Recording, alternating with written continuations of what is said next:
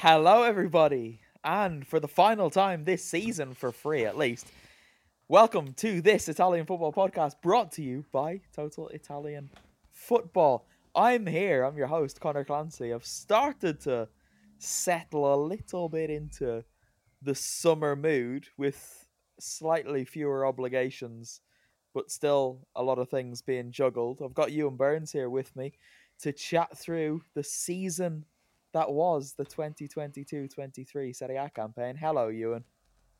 Hello. Yes, the season that never ended and still feels like it hasn't. Well, that's the thing, because I'm sat here watching a football match as we're Yeah. recording this that I'm more invested in than I have been for a football match in quite a while. Actually, it's Republic of Ireland we're playing. They're gonna not win against Gibraltar, and it's gonna be a mixture of comedic and tragic. But we've also got Kev Pogzelski here. Kev, how are you? Speaking of things that are a mixture of comedic and tragic. Oh, I thought you were going there. Yeah, I'm okay. I'm still trying to decide if I'm referring to 2022-23 seasons last season or this Not season. until after tonight. Then we can call it last season. Okay. Still this season. Well, I was going with the 24th, which I think is the official registration period for FIFA transfers in summer leagues. Interesting. I usually just go off contracts, which is June 30th. It's easier that way. But anyway, we're here for a reason. We're here to look back on the season that has just come to an end, or is coming to an end, depending on how you want to think about it. Overall thoughts, guys. Napoli are champions. It's been a pleasant one, Burnsy, hasn't it?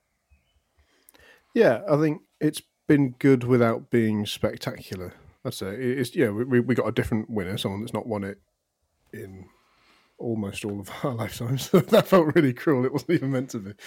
Yeah, thanks. I felt like I set myself up to have a pop at Kev there. It's just the way the sentence panned out. I shall take it that you think that I'm younger than I look. I look younger than I am. Yeah. Kev has seen Napoli win true. all of their titles. I have. Yes, I have. But yeah, point being, somebody different to normal. We had a genuine relegation race. You could argue too much of one. And the European spots weren't fully sorted till pretty late on as well. That fight didn't quite go as mad as it looked like it could have at one stage. There was a couple that fell away too drastically, and Juve got taken back out of it again. But yeah, there's been worse ones. There's definitely been worse ones. There have been worse ones. I quite like that we've come to the end of this season, and now we have that weird thing that France used to get before PSG became what they are, where we've had 4 different winners in the last 4 Serie A seasons, and it's quite nice to have that spread, isn't it? Particularly now with Napoli being so far south. But Kev, what are your overall reflections on the season before we dive into the specifics? Yeah, away from domestic action, it was quite nice that we had a little bit more involvement by European teams in European action that took us through to 3 finals, even if none of them came away with silverware, because a lot of the rest of the decisions, the end of season bits and bobs were taken care of long before we completed. Yeah, they were. Any anomalies in the season? Don't worry, it's not a real question. Look, the way the end of season pods usually go are we kind of jump in and out of reviewing the season. We'll start obviously with the top, then we'll talk about our individual teams of the season or team of the seasons, depending on how you define what the noun is there. We'll come back in and look at the European places, then we'll go and have a look through our overall total Italian football team of the season. Then we'll get down to the bottom of the table, and then we will dip back out and have a look at some other business. For example, Juventus. For example, the thing that we've all been waiting for all season long, Kev's shirt spreadsheet, which is my highlight of any Serie A campaign, and I'm very much looking forward to it. But we've got to start with the thing that you two have already mentioned, and it's Napoli. Burnsy, the first Serie A title you said in a while. I'll tell you how long. It was 33 years. It's their first without Diego Maradona, and just the third in their history. I think the obvious thing to go into here the stars of the season: Luciano Spalletti, Victor Osimhen, Khvicha Kvaratskhelia, and Kim Min-jae. Anyone else? Well, there's others that are massively deserving of praise, but they're certainly the headline makers, particularly Spalletti being the coach and also what he did at the end of it. Osimhen, Kvaratskhelia, Kim, they're the guys who basically through almost the whole season, at least since 2 months in, the kind of question around them has been, will they stay? Almost, before they've even had the chance to win the league. Have you noticed, right? There's not been like a single Kvaratskhelia link to anywhere that I've seen. And I'd be slightly more across that than you two. I've not seen anything. But his agents must be quite nice. Because normally they'd be touting him in some way, even if they knew he wasn't going to move, they'd just be sort of drumming it up. But I haven't seen his name written anywhere. No, I remember back in like March, I think the only thing I saw him linked to was a move to Real Madrid because they wanted a star this summer. And if they didn't get Bellingham, there was talk that they might go for him. Not because they're the same player, they're not by any means, but just they wanted a Galactico. I think he just done an interview where he said that Guti was his hero or something like that. And I think that may well have fueled that quite a lot. But yeah, they are the big dudes. But then you've got the likes of Lobotka, Zielinski. But basically, the normal starting 11 and one or two others you can chuck in and say they've all had wonderful, wonderful seasons. I was looking at La Repubblica earlier, and there was a story about how Roma, Inter, is it Inter Milan? I think it is, and those are two different clubs, by the way, for anyone from BT Sport listening. Inter and Milan and Juventus all need to sell if they want to sign, and Napoli aren't one of those. Napoli are in quite a good place financially, but there is the expectation that players will leave. Kim's obviously got that clause for the first 2 weeks of July. Curiously, Osimhen's going to be in big demand as well. Lobotka is attracting attention too. So it's going to be interesting to see what happens there. But Kev, we've got to give a special mention to Giovanni Di Lorenzo, don't we? Because he's the captain. He is one of the most unsung of all the unsung heroes around Europe, I would wager. And his growth on a personal level to become what he is now to that Napoli team has been astonishing. Yeah, there was a couple of years ago where Manuel Lazzari was getting loads and loads of praise, and I felt that Di Lorenzo was doing a similar job at Napoli.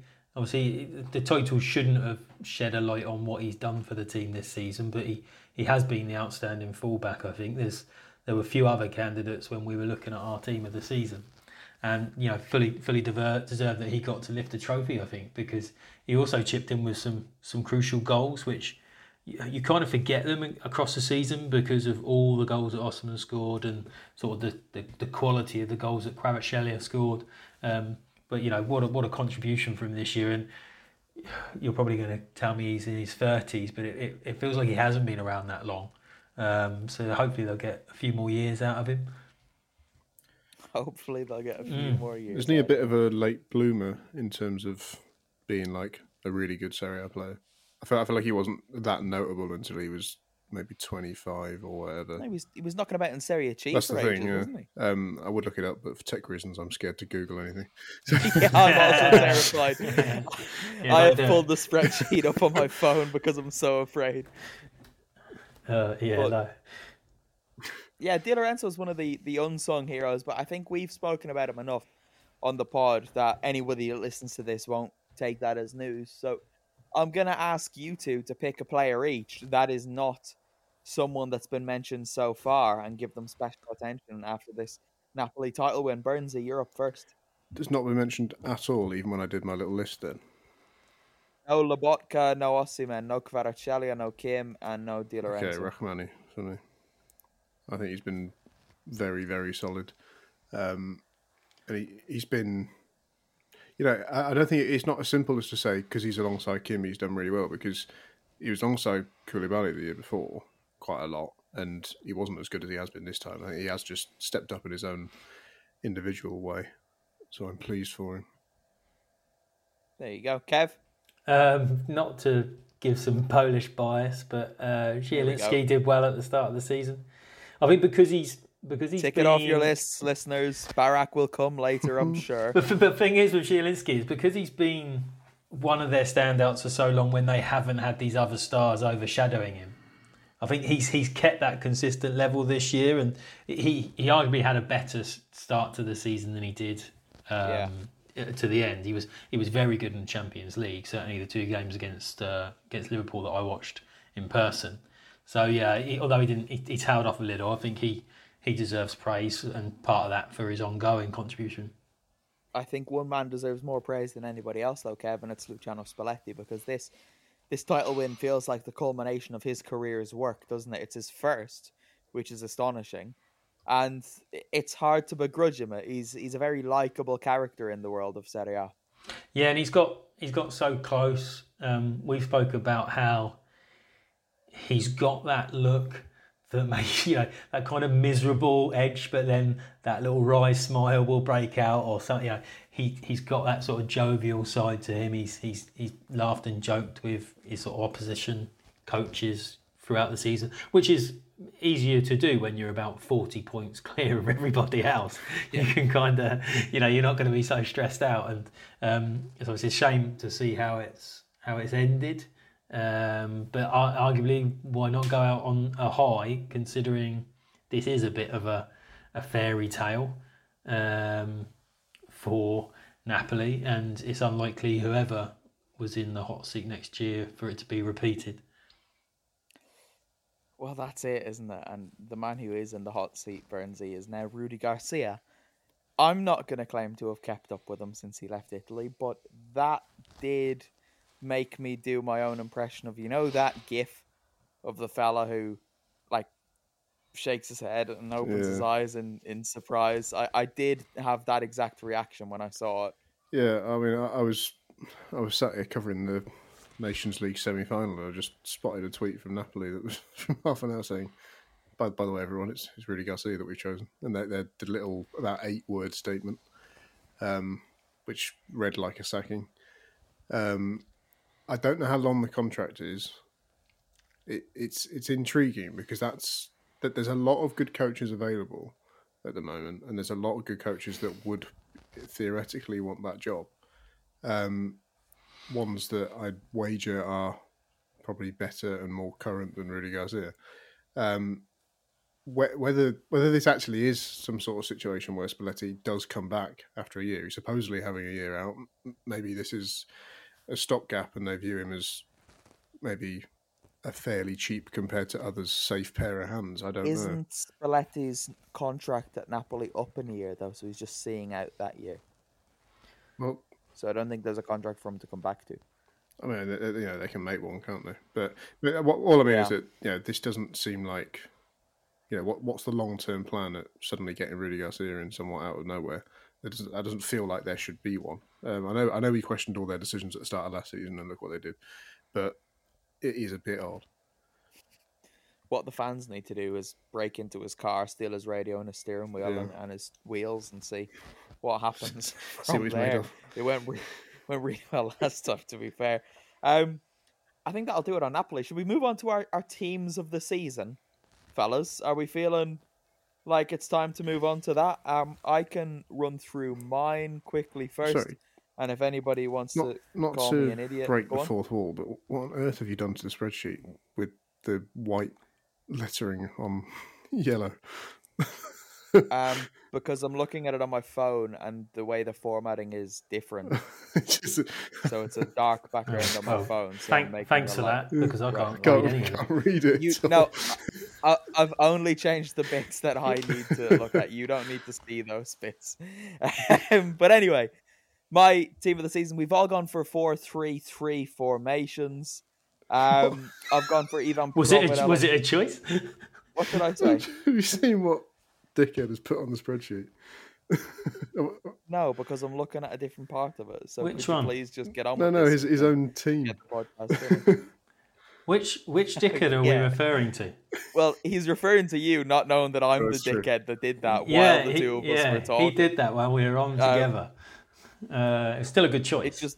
It made the voting a little bit easier. But anyway, they're all 4-3-3s, because that's the format we go with on the site for the team of the week.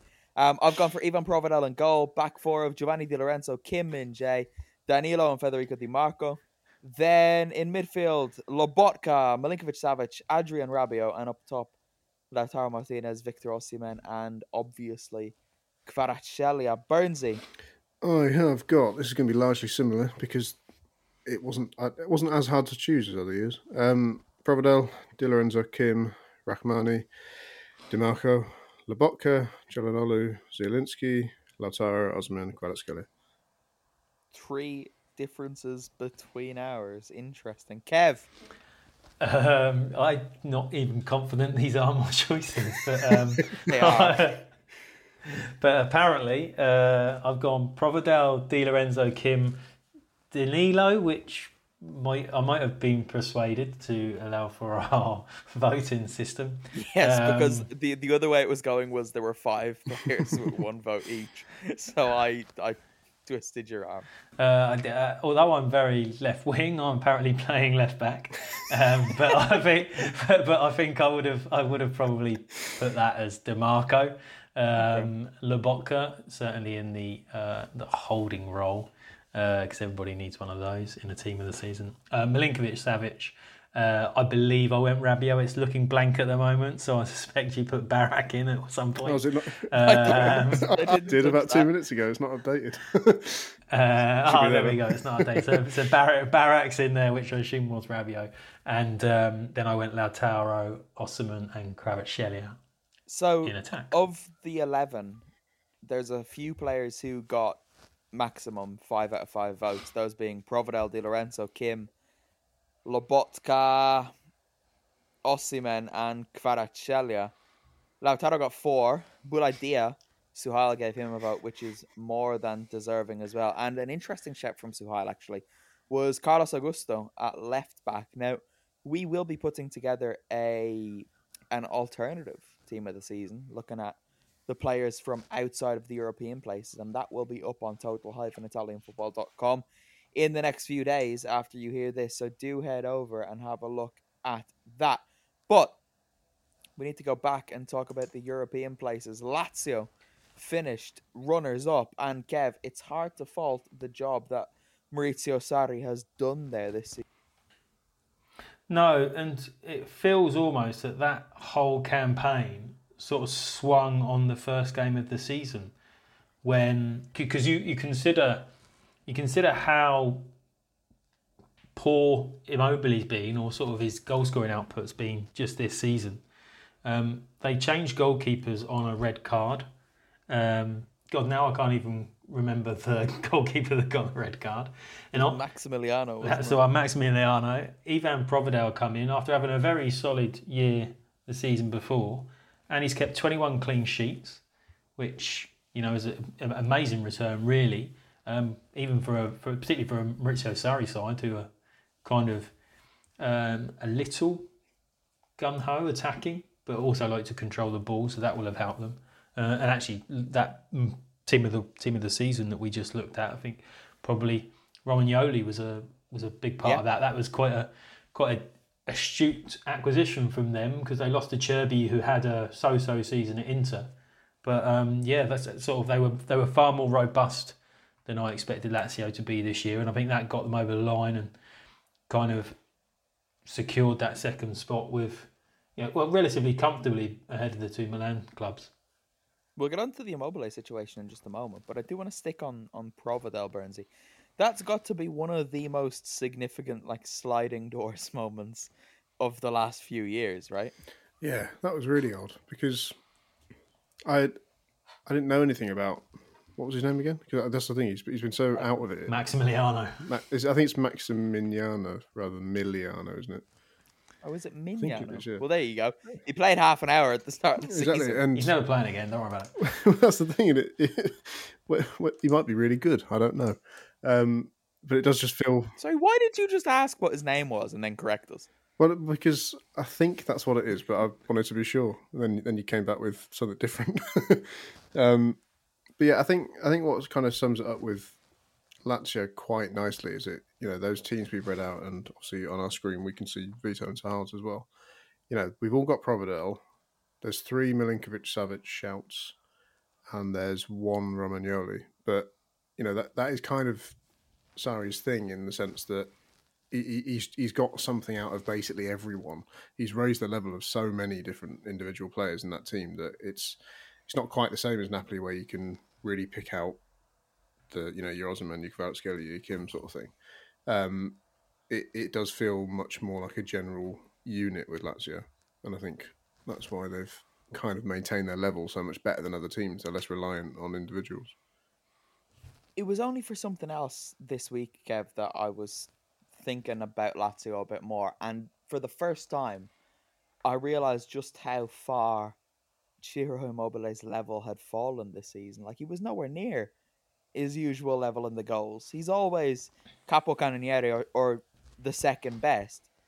He didn't even get double figures this year, did he? No, he's you think he's around sort of the 25 goal mark, and obviously he's not the youngest of strikers.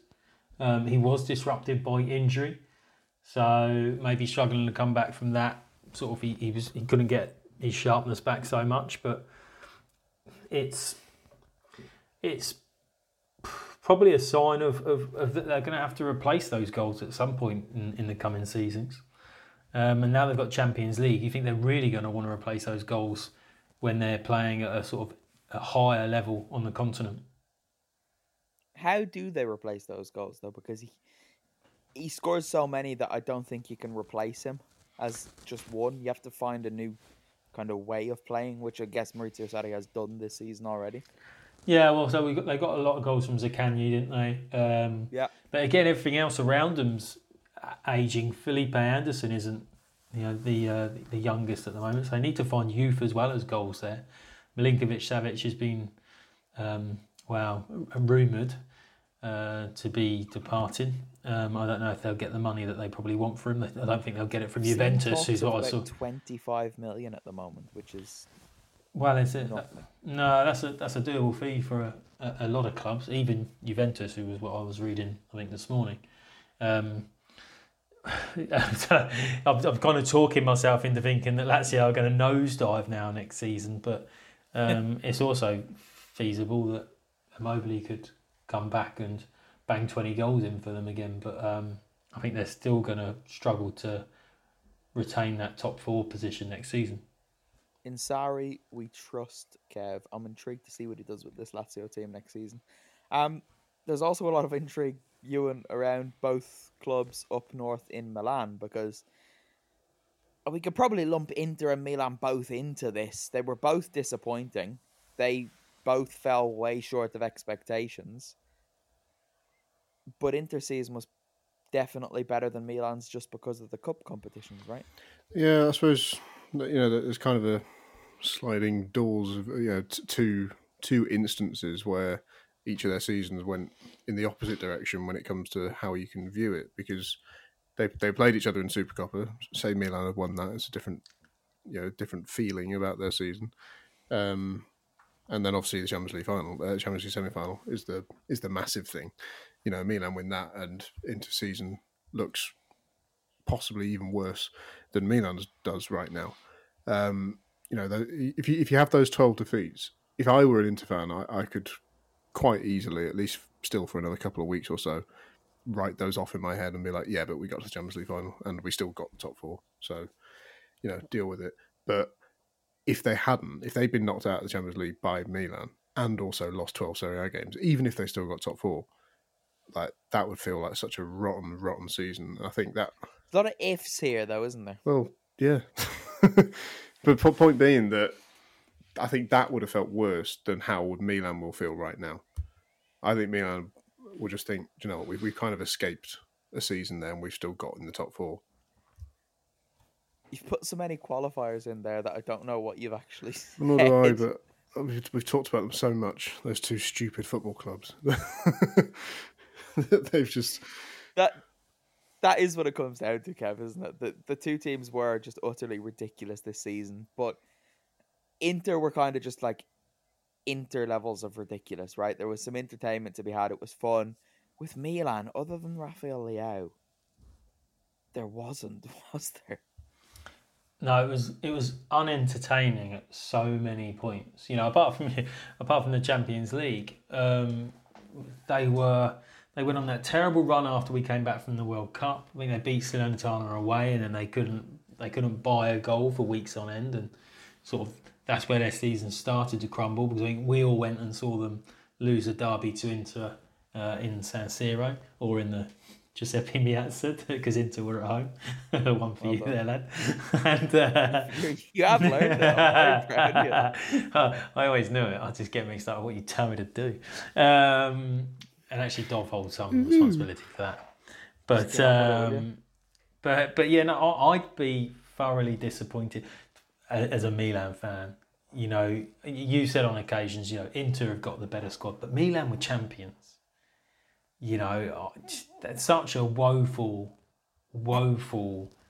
attempt at retaining their crown. And yeah, they need to do much better next season. There is actually an article on the site that Vito Doria put together, putting Milan's dreadful attempt at their title defence in the company of some of the worst ever. And it is interesting reading just in that context. So he doesn't say that it's the worst or how it compares to them, but he just puts them all up beside each other. And it's interesting reading for anybody listening. Sorry, Kev, I thought you were going to jump back in, and I looked at the Ireland match and I got distracted. It's more entertaining than Milan this season, yeah. Well, it's just suspenseful because playing against two walls of 5, and it's getting a bit frustrating now, just 3 minutes into the second half. The thing with Milan, I want to say, is that this season's largely been the way it has because their summer business previously was bad. You know, they needed more from Tekettelaere for the money they spent, and they saw basically nothing. They saw nothing from Origi. They saw nothing from Astavranks. They saw a bit from Malik Chow after Christmas. You know, the fact that he's the best signing that they did, which kind of says a lot because he's basically been a rotational defender for half a season. And then obviously the Maldini and Massara thing has happened, and they've got all these targets that are basically on ice now, because they need to decide with their new guys whether they actually want to sign these players or not. Meanwhile, everyone else is moving. You know, Roma have done 2 deals. Other people are moving quite quickly. Inter might get Frattesi, whatever. You know, they're in genuine danger if they don't land a couple of quite fortunate deals, they could just do it again, and other people around them are going to move. Other people around them are definitely going to move. And the Massaro Maldini thing is very interesting, isn't it? Because everything that happens this summer is now going to be shaped by that. There were quite public reactions when that happened of confusion. Rafael Leao tweeted that emoji, didn't he? There are talks now that Mike Mignon is considering things that he wasn't previously considering because of their exit. So we're going to have to wait and see what happens there, because everything is just clouded by mystery at the moment. But if I was to ask you now, Kevin, which of the Milan clubs finishes higher next season, who would you say? Inter. Yeah, I wouldn't even have to think about it either, so I'm glad you said that so emphatically. Burnsy, full house? Yep, easily. Well, I mean, all right, go on. I'm going to push you further then. What's the points difference between the two of them next season? As it currently stands, with both having done nothing, 27. I'll go with 7.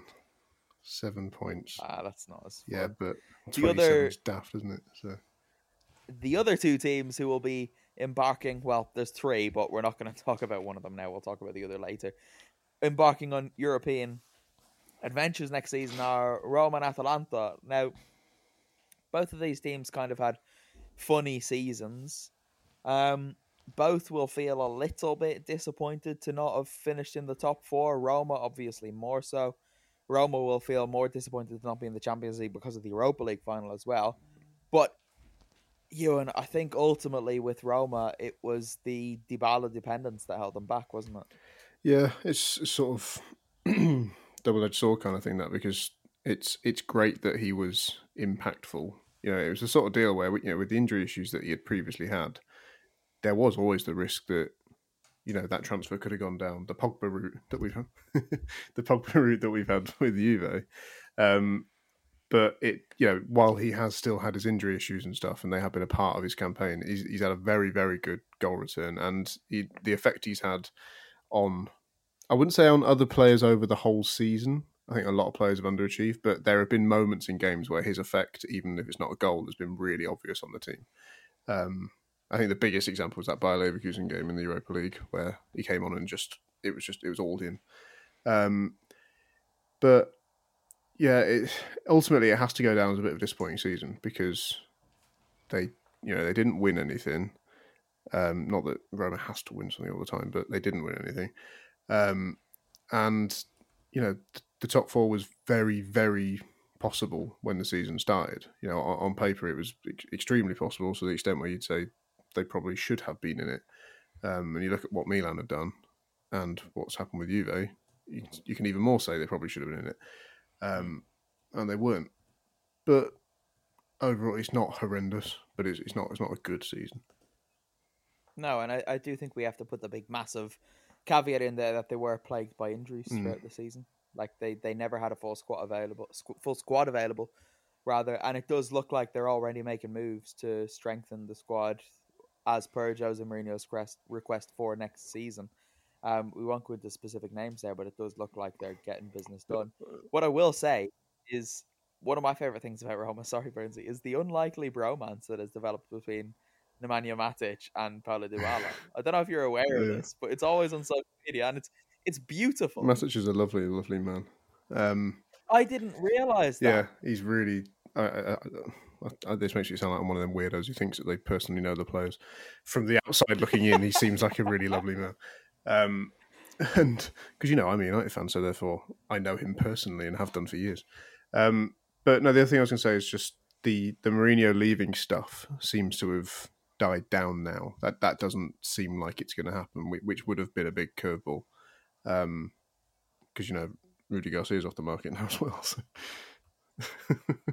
In funnily similar circumstances, Kev, we go to a rival club of Roma in Atalanta, because they're both pleased and a little bit disappointed to be in the Europa League next season.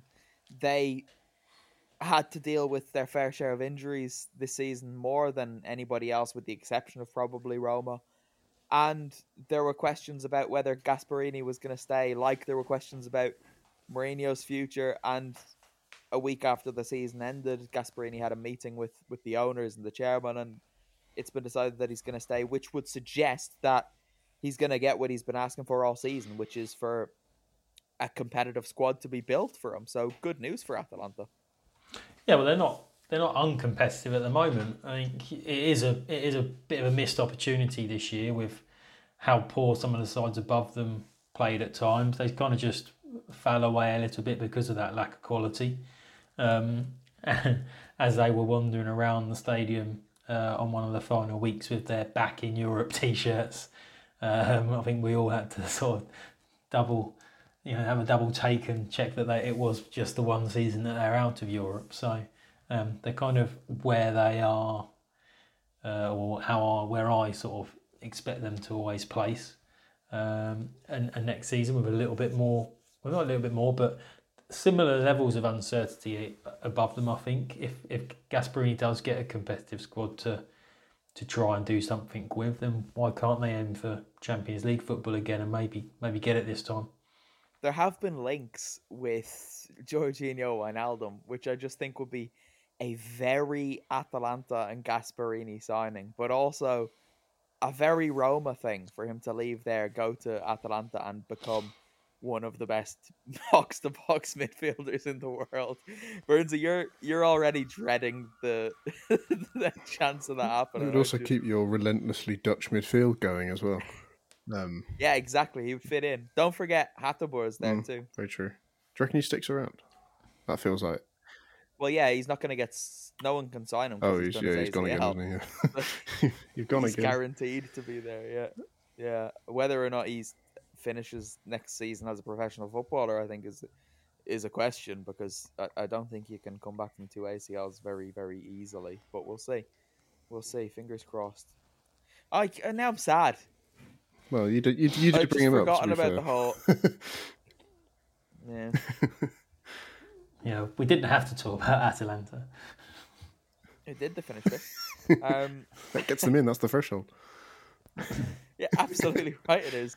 We are going to go all the way down to the other end of the table in just a moment, but first we're going to go through our overall team of the season on the website. So I'll go through the defenders and goalkeeper. Burnsy, you can take the midfield, and then Kev, you can take the front three, and offer any commentary you guys please. As we kind of alluded to when we went through our individual teams, a lot of us voted for very similar players. Suhail was a bit of a wild card in the selections, but the back five, including the goalkeeper as it would be, are Ivan Provedel, Giovanni Di Lorenzo, Kim Min-jae, Danilo, and Federico Di Marco. Now, everyone's talked about a lot of those players this season. We've done the Provedel and Di Lorenzo chat already. I do want to give a mention to Danilo because in a season that has been chaotic and at times shambolic at Juventus, I think Danilo's just been a really steady hand at the heart of that defense, and they've needed somebody like him, particularly with Bremer coming in beside him, with De Ligt having left. It could have gone very badly wrong, but on the pitch, Juventus were competitive, and I think Danilo had quite a big hand in that. So we've got to give him his dues. Burnsy, do you want to take over for midfield? Well, so I think Kev wants to add something on Danilo. He opened his mouth. I think he wants to say something about me that he's not allowed to say. No. It was about Danilo. Okay. Maybe this is not a fair reflection on him personally, but it did feel for a little while that Juventus went on that run where they were just churning out 1-0 wins. Yet they lost 10 games this season, which was the first time in 12 years that they'd done that. Sort of, losing 10 games in Serie A just feels phenomenal for them, even in a disrupted and difficult season. So yeah, with the 21 clean sheets for Lazio, I'm really now sort of looking at this and thinking I should have been stronger at saying Romagnoli for my choice, and it would have tipped us over the edge. But there you are. The decision was done. Because Danilo's got that versatility vote as well, isn't he? Because he can be a right back. And I would say that Romagnoli was more. It was Lazio's overall defensive unit that got them the clean sheets. But there you go. I'd say the midfield is probably where the most debate is, actually, or at least in two of the three. We've got Lobotka, which Barrack's not there. So. Well, yeah, that's the major headline of the debate. Yeah, I think all of us put Lobotka. We have a fucking podcast without talking about Anthony and Barra. Not anymore. Not after you've made such a big thing about it. Until he retires, that's it. We've made the big thing about Anthony and Barra. Right, all five of us put Lobotka, so that's sorted. And then in here it's Milinkovic-Savic and Adrian Rabiot. Now, I didn't actually put either of them. I put Çalhanoğlu and another person. I put Zielinski in. I also had Çalhanoğlu, and then I just had more of a think about it and went for Milinkovic-Savic because I felt... No, it wasn't. I just felt that Lazio were a bit underrepresented in the team of the season, and Inter, a team that lost 12 times, were probably a bit overrepresented with two in my personal... I think the reason I went with Çalhanoğlu was that he started the season with a very defined role of he was the left of their three, and when Brozovic got injured, he took that role in the centre of it and was actually really good at it. And it's quite a different role to what he was doing before, to the extent where when Brozovic came back, he didn't walk back into the team in that specific position. Bear in mind how good Brozovic is. I think that's quite an impressive thing to do. Yeah. And also, I think off the top of my head, he's probably kicked the ball really hard into the top corner of the goal, slightly more than Milinkovic-Savic this season. And we all enjoy that. We're supposed to be here talking about the players that got in. We had the individual 11s earlier. Yeah, but I didn't put this one in, so I'm not giving him any thought. Kev, front three, please. So for the front three, we finish off with Lautaro Martinez, Victor Osman, and Kvaratskhelia. Picks itself, really, doesn't it? It does. There's nothing else to say. I think we had a bit of a chat about this actually in the group, didn't we? Because we all went for it, and we did acknowledge that it felt a little bit harsh leaving Rafael Leao out, but who are you taking out from? And we have to remember that he did have that. What was it? 2 months. Well, where he Yeah, didn't it was a score big goal? old patch. He didn't do anything. He the has had a Liga good Serie A season. put him in. Yeah, of course. He's Liga Serie A put him flagship in player. over Kvaratskhelia as well. I remember reading that when the But Kvaratskhelia was the MVP. when the MVP and they justified it because they couldn't class him as a midfielder or a striker. It's like he pretty much plays exactly the same role as Leao. They literally do. Okay. That agency spew out more shite. And I'm not talking about Lega Serie A. Whoever is doing their stuff. He'll be working for him next year. Good God, I won't be. And I'll tell you why, because I've done nothing but badmouth them for 2 years on here. Although I did have a chat with someone who was supposed to be doing it this year, and it seemed like for the first 3 months, the people I spoke to were doing it, but it seems to have changed back again to the rubbish that it was in the 21-22 season. But anyway, we'll move on, shall we? We'll dip down to the bottom of the Serie A table. If anybody has any objections, jump in now before it gets really, really depressing and hard to talk. But Sampdoria. Who wants to talk about Sampdoria? Ewan, you're doing what I used to do in school and look down when I've not done my homework, so I'm going to come to you. They were relegated so early, and they were absolutely rotten. It was impossible to not feel a great deal of sympathy for what is a superb club and an even better fan base. Yeah, it was the inevitability that was sad. It was the fact that basically from day one, it was abundantly clear that the squad was bad, but more importantly, it wasn't going to get changed either during the course of the season. I mean, I'm struggling to... Can you think of like one moment where you thought, oh, do you know what? Maybe... Because did they not win the first game back? No, the first game of the season, I remember. I was down in Puglia watching it, and they thought they went 1-0 up against Atalanta, and they looked good. But then that goal was disallowed. They lost 2-0, and the season was done. I meant like, you know, when a team is like in the bottom three, and then you see one moment where you think, oh, maybe there's something about them, they might click. Never. There wasn't one. I feel like they might have got either a good point or a win on the first game back after the World Cup. But they went 2-0 up away at Sassuolo inside 15 minutes, didn't they? Yeah, but then did they draw? And they'd scored like 8 goals. No, I think they won that game. That'd be really damning if the highlight of the season was... Yeah, they lost 3-2. Yeah. But yeah. But they did do that against someone as well, didn't they? At home, there was a game where they were leading. Empoli, I think it might have been against Cremonese. Maybe both. I think Roberto Piccoli scored against them really late on towards the end of this season. Whether it was to beat them or draw with them, I don't know. And this sounds... I want to say again, I would just look these things up and we can give you the actual facts. But I'm scared to. So we can't do that. We've got a weird thing that we used to record, and it causes problems whenever we use Google in another window in the last couple of weeks. That's why Burnsy is afraid. But Kev, they've already signed Vladimir Falcone. Probably goes down to Serie B as the best goalkeeper there already for next season. They've got rid of their owners. They've got rid of what a lot of fans there refer to as the clown in Massimo Ferrero. So there's hope. Yeah, that's all they wanted. You know, Ewan spoke about how doomed they seemed from the beginning, and I think you could sense that. And you know, the fact they've got a decent goalie, because the person that replaced Adero was absolutely shocking towards the end of the campaign. It was like everything was for the cameras. I'm trying to remember their name, but I blocked it out of my mind. It wasn't Martin Turk, was it? Might have been Martin Turk. But I tried to block it out of my memory because it was actually causing me nightmares just watching him sort of dive around. You'd hate to play in front of him. It was like everything he'd palm away into sort of danger areas as opposed to just holding the most standard of shots.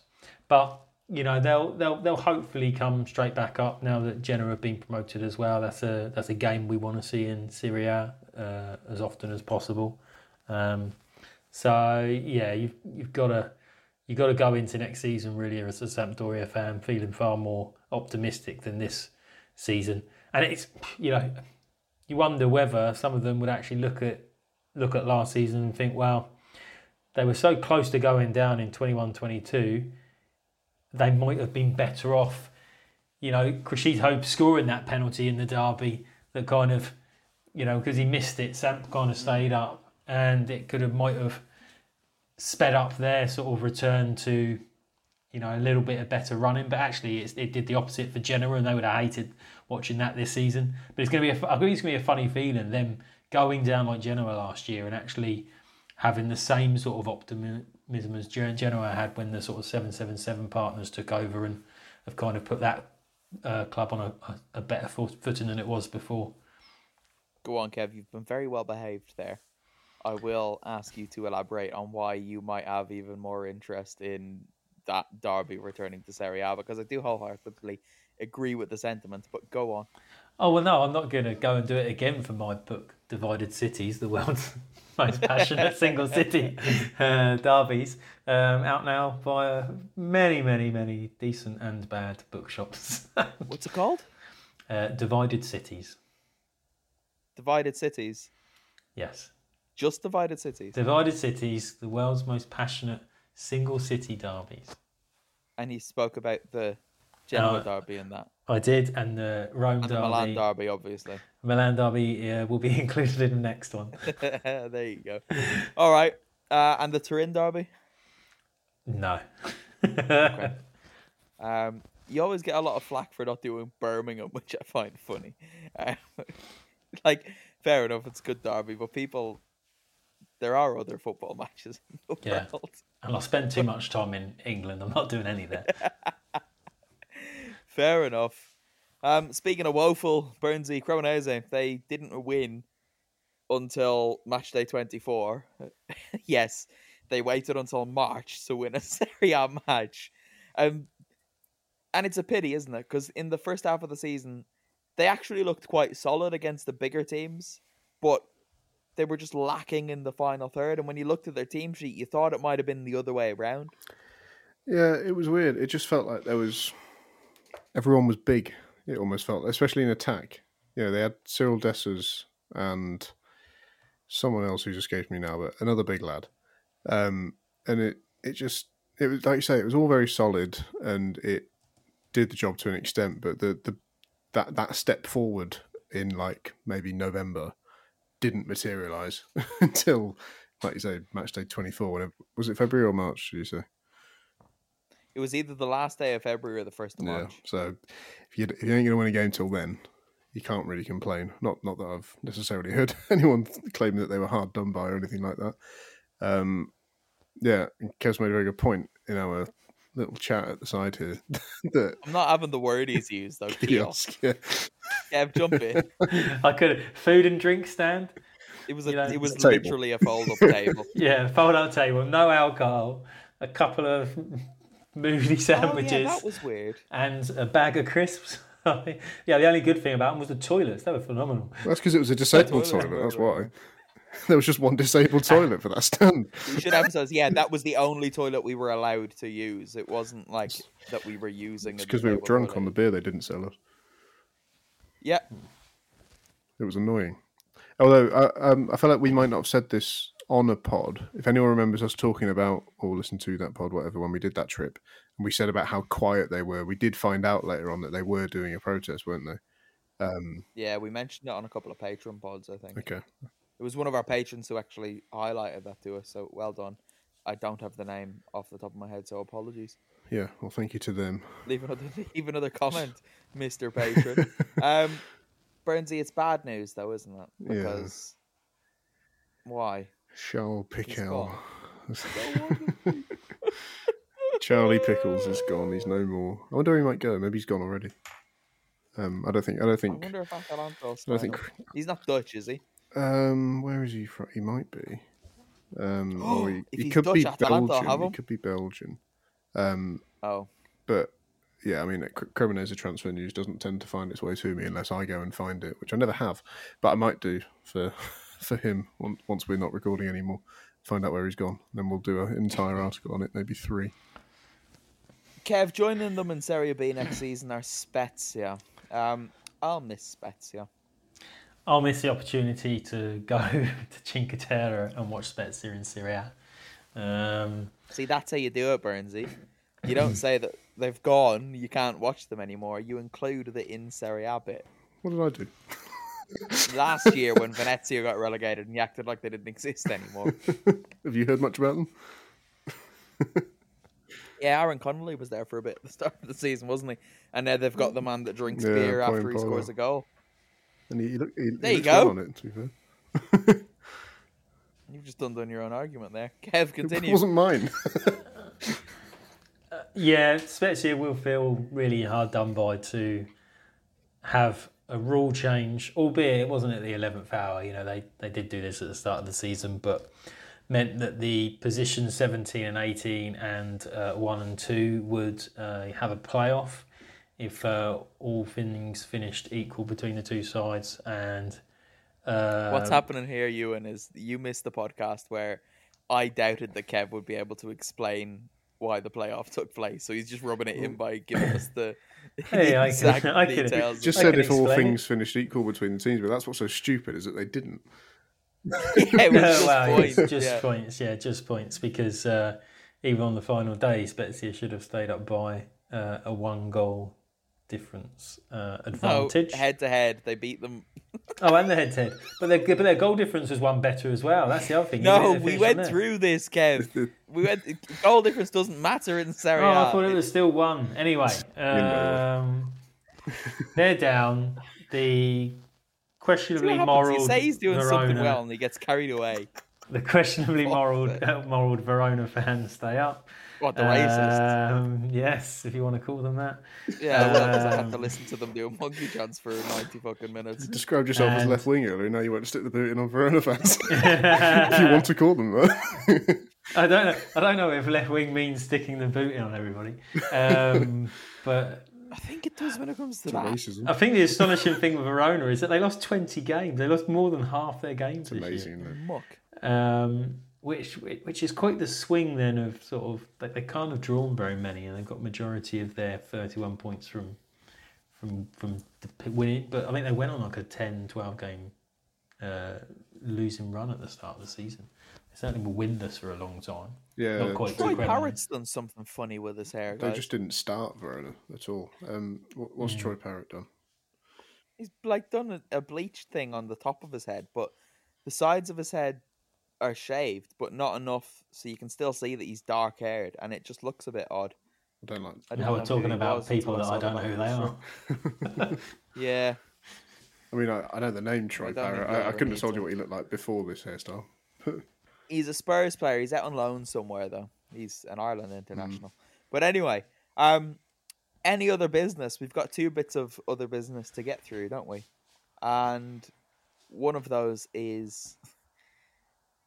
I'm going to just hand this over to you two because I don't know what to say about this. But yeah, I did enough on this. Burnsy, take it away with the Juventus drama, please. Well, firstly, they all ran away one night in January and ruined my evening and Connor's evening. And I can't remember who else jumped on the website at the same time. We various ones of us at various points this season have been scrambled to write about the fact that something's happened with Juve again. Do you want me to like fully explain? No, not fully, but you know what I mean. Do I need to use the phrase? Capital gains. No, you can just run us through basically, the points. They had 15 taken away from them, which took them out of the top 4. Were they second at the time? Maybe third. They were in the top 4. 15 given back. That's the thing. They had 15 taken away. Then they got suspended. They were on loan back. Yeah, they temporarily got them back. It would have made no difference in the end. Temporarily got them back. So then they were back in the top 4 again. And caveat, credit is due. They pretty much maintained a pretty decent level of results. Nothing special, but a decent level of results in amongst all of this. And then it finally got decided that they would lose 10. Conspiracy theories are many. Make of that whatever the hell you will. We're not going to start doing that. But yeah, bottom line, they lost 10, and it took them back out of the top 4 again. and they ended up 7th. They lost the 10 bit happened with about 3 or 4 games of the season. They didn't really recover from it. They kind of knew at that point it was basically futile. They lost. And about 3 or 4 I was minutes going to say, before yeah. they played a match. Empoli then pumped them, which, I mean, that was funny. There's no two ways around it. To get 10 points nabbed off you just before kick-off and then get whacked by Empoli is undoubtedly funny for any one of them in Juve fan. But yeah, that's how it ended. 10 point. There was 2 investigations, weren't there? That was for capital gains. The other one was salary manoeuvres, which ended up being a big fine, and a kind of agreement that they're not going to appeal again. They won't appeal the 10 points. That is the end of it. Which I'm very glad they kind of came to that agreement, because that meant we could definitively be like, it's just UEFA now. Like, in theory, nothing else can happen to Juve now from Italian authorities, basically. UEFA very may well still whack them, and they won't be in the Conference League next season. That could also stretch the women's team with the Champions League, which would be a shame for them. But that is where it stands. Kevin, have you got your spreadsheet handy? I've got my spreadsheet, and there's a nice segue to Juventus. So Juventus were the side. Before we get into this, I'm sorry about your segue, but we do need to introduce it, because normally we refer to this a number of times throughout the season. I feel like this season we didn't really talk about it. So Kev keeps a spreadsheet, everybody, because he's a weirdo, and he keeps tabs on exactly what every team is wearing in every match day of the season. And at the end of the season, to stop him from talking about it every single week, we allow him a few minutes to run us through his findings. This is spitting on the tradition of your home club, not wearing your home shirt. And this could well be a chapter in another book I'm writing. Who are my home club? No, anybody's home club. Generally. You know, I don't know what colour Bray Rovers wear in Wanderers. Wanderers. Okay. That was rude. It feels like it should be a Rovers. But yeah, so the people so anyone that's familiar with Irish football will know why that's fucking annoying as well. Okay, well, I could be in Dublin this time next year, everybody. Dad's going to tweet you after that.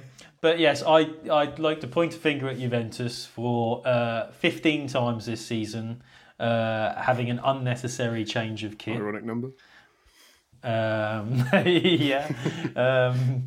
That was then followed up by Napoli, who were a previous kind of worst of class. I'm amazed they weren't top.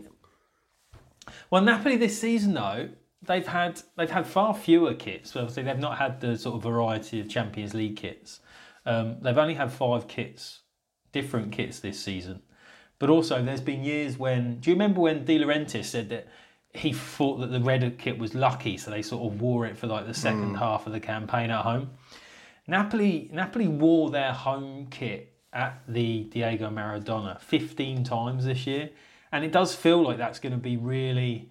It's going to be a shirt that everybody remembers their total win because they wore it so often.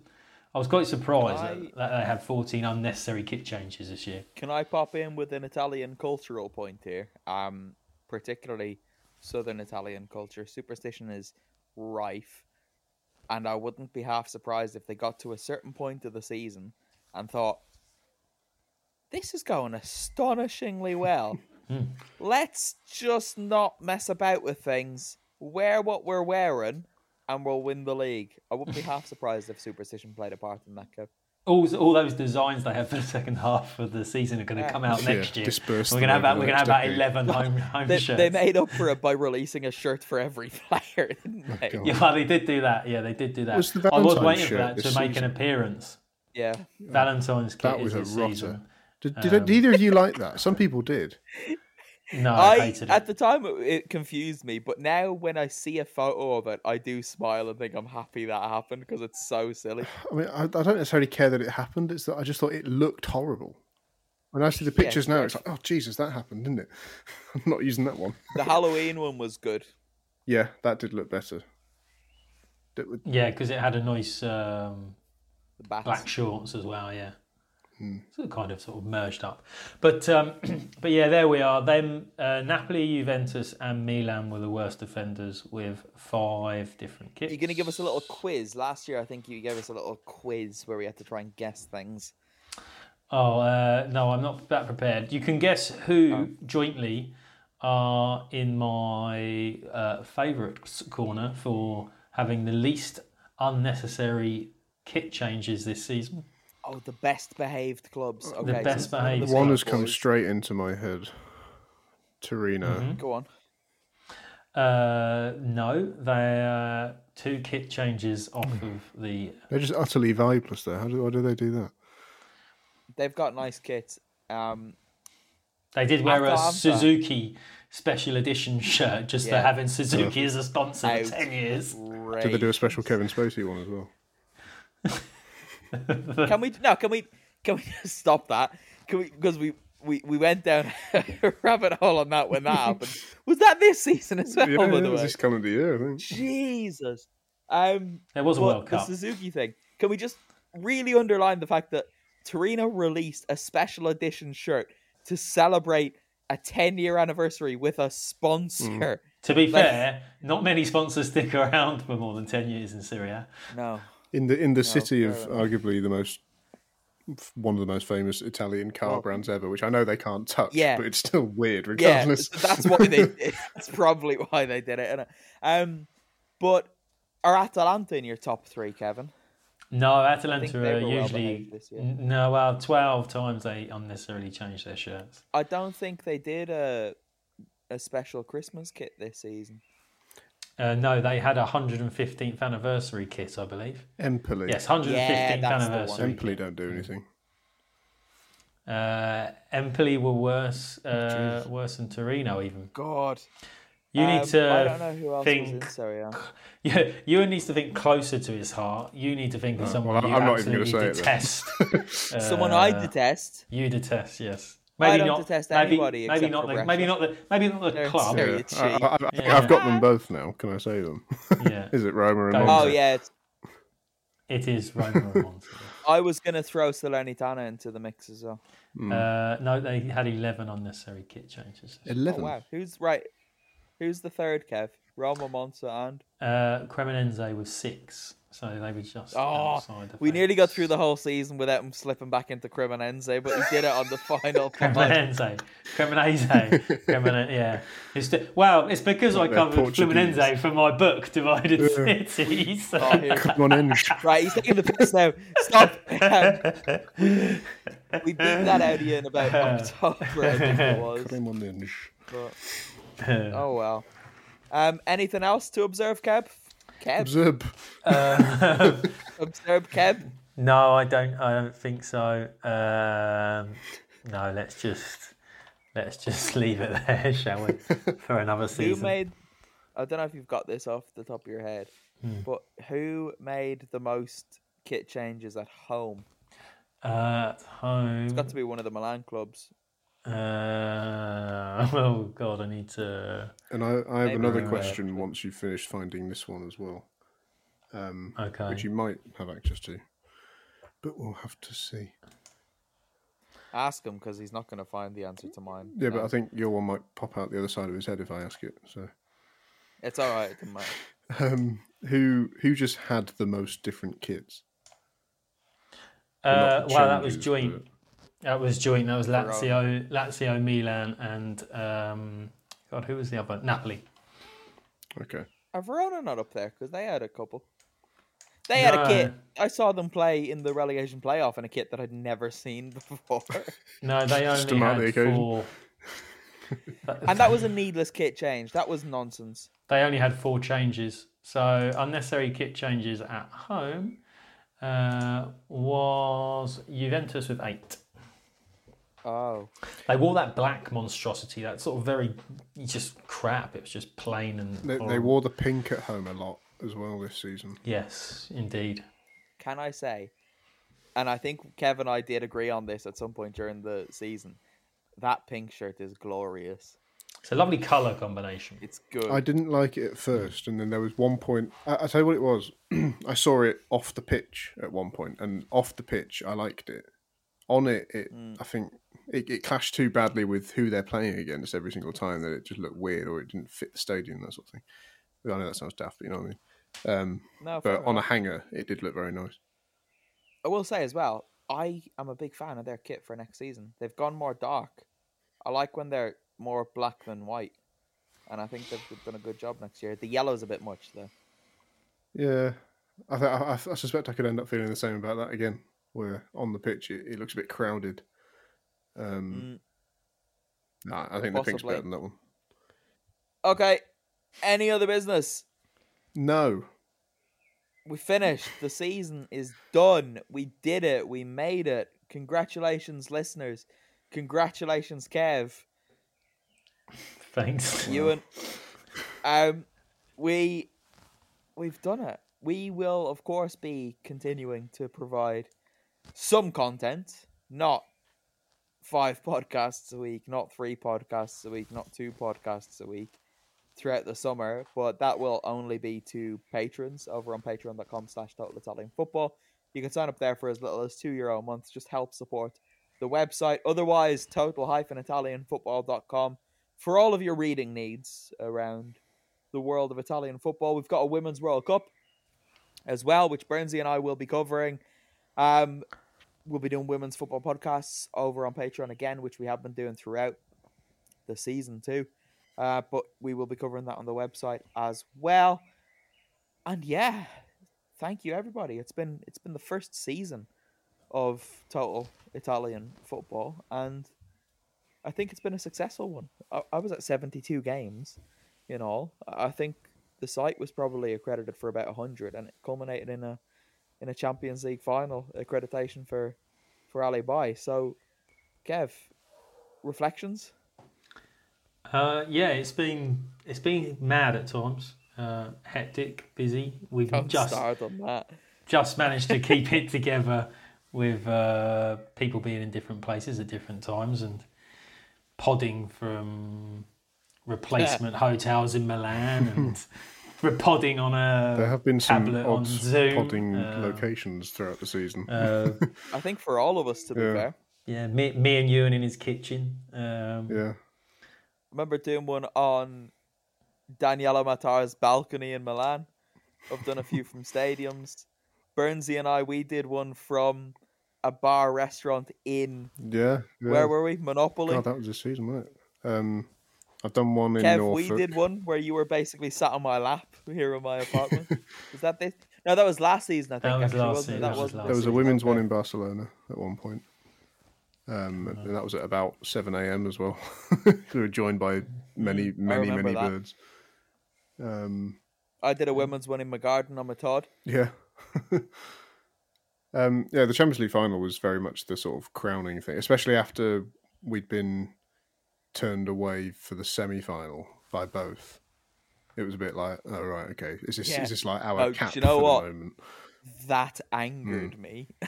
Not so much the Milan element, because they don't let us a lot of time anyway. But Inter, we'd been at all but one of the home Champions League games. I was surprised by that. And we got the final, the only one we weren't at was Barcelona, because they didn't let us do that either, which was a bit funny. But before we wrap it up, I'm going to ask you both for your highlights of the season, and I'm going to say mine before you jump in. And I'm actually finding it hard to split between two. I'm going to put them both together.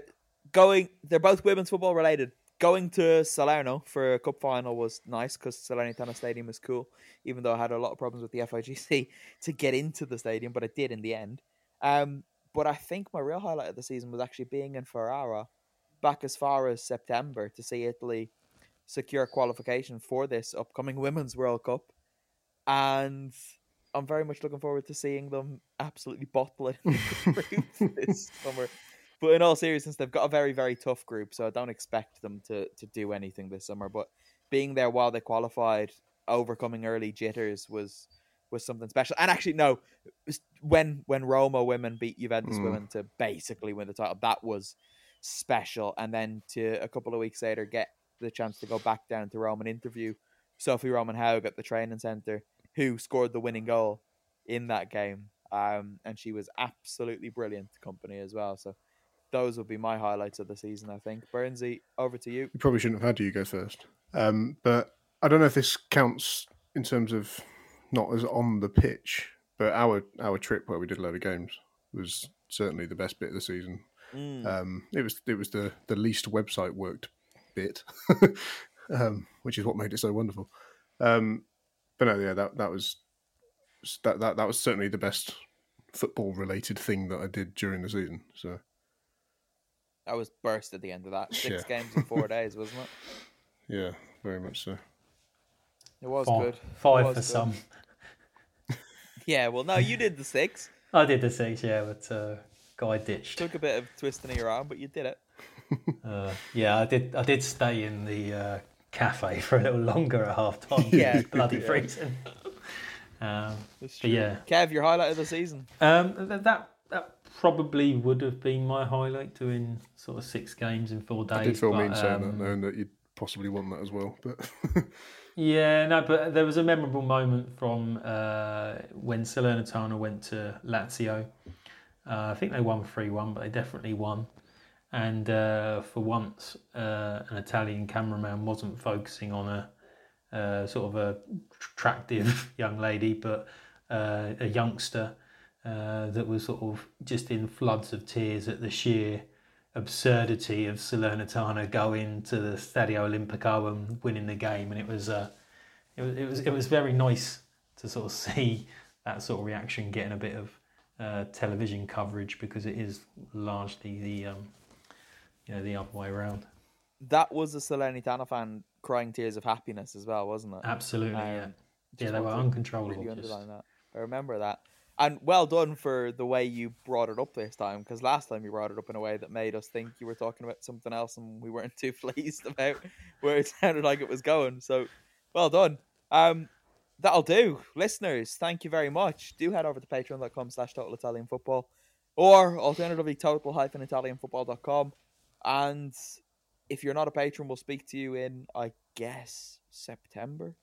Patrons will be in touch throughout the summer. Thanks for your continued support, and we'll speak to you when we speak to you.